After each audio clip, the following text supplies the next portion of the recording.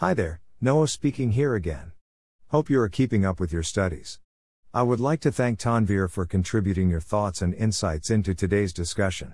Today's podcast will be about such topic as group reporting impact on finance statement due to acquisition or creation by Frinta. We need to establish the new assembly center, and there are two approaches we could take.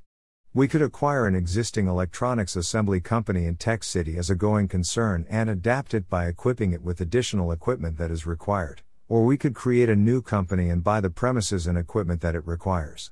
How would our approach to establishing the center affect the financial statements of the subsidiary and the consolidated financial statements of the Frinta Group?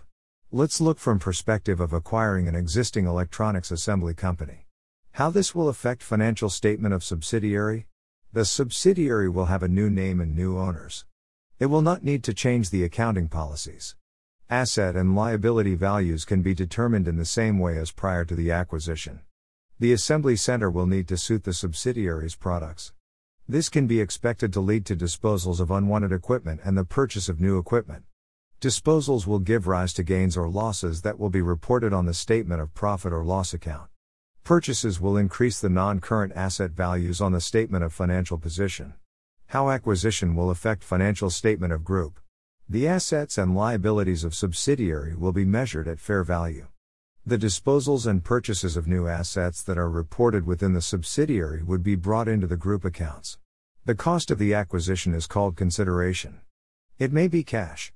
If so, the bank balance would be reduced by the amount paid. It may be a share exchange. If so, the shares issued would be added to the equity share capital at their nominal value.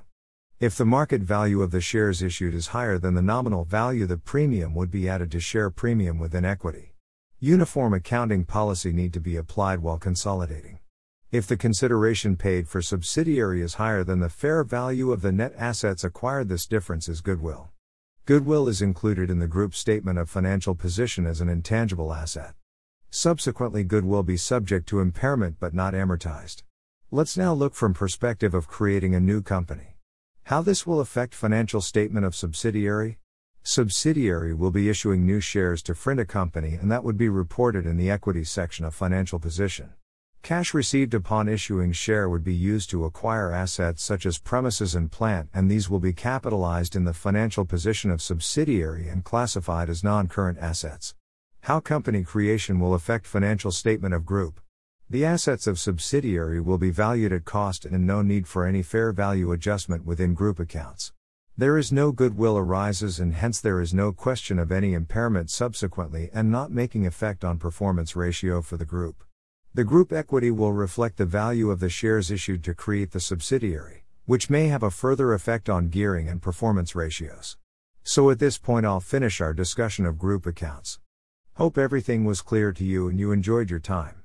However, don't forget that what is presented here is a summary of the topic. To access the full course, please go to ultimateaccess.net and send us a message. Look forward to catching up with you in the next episode.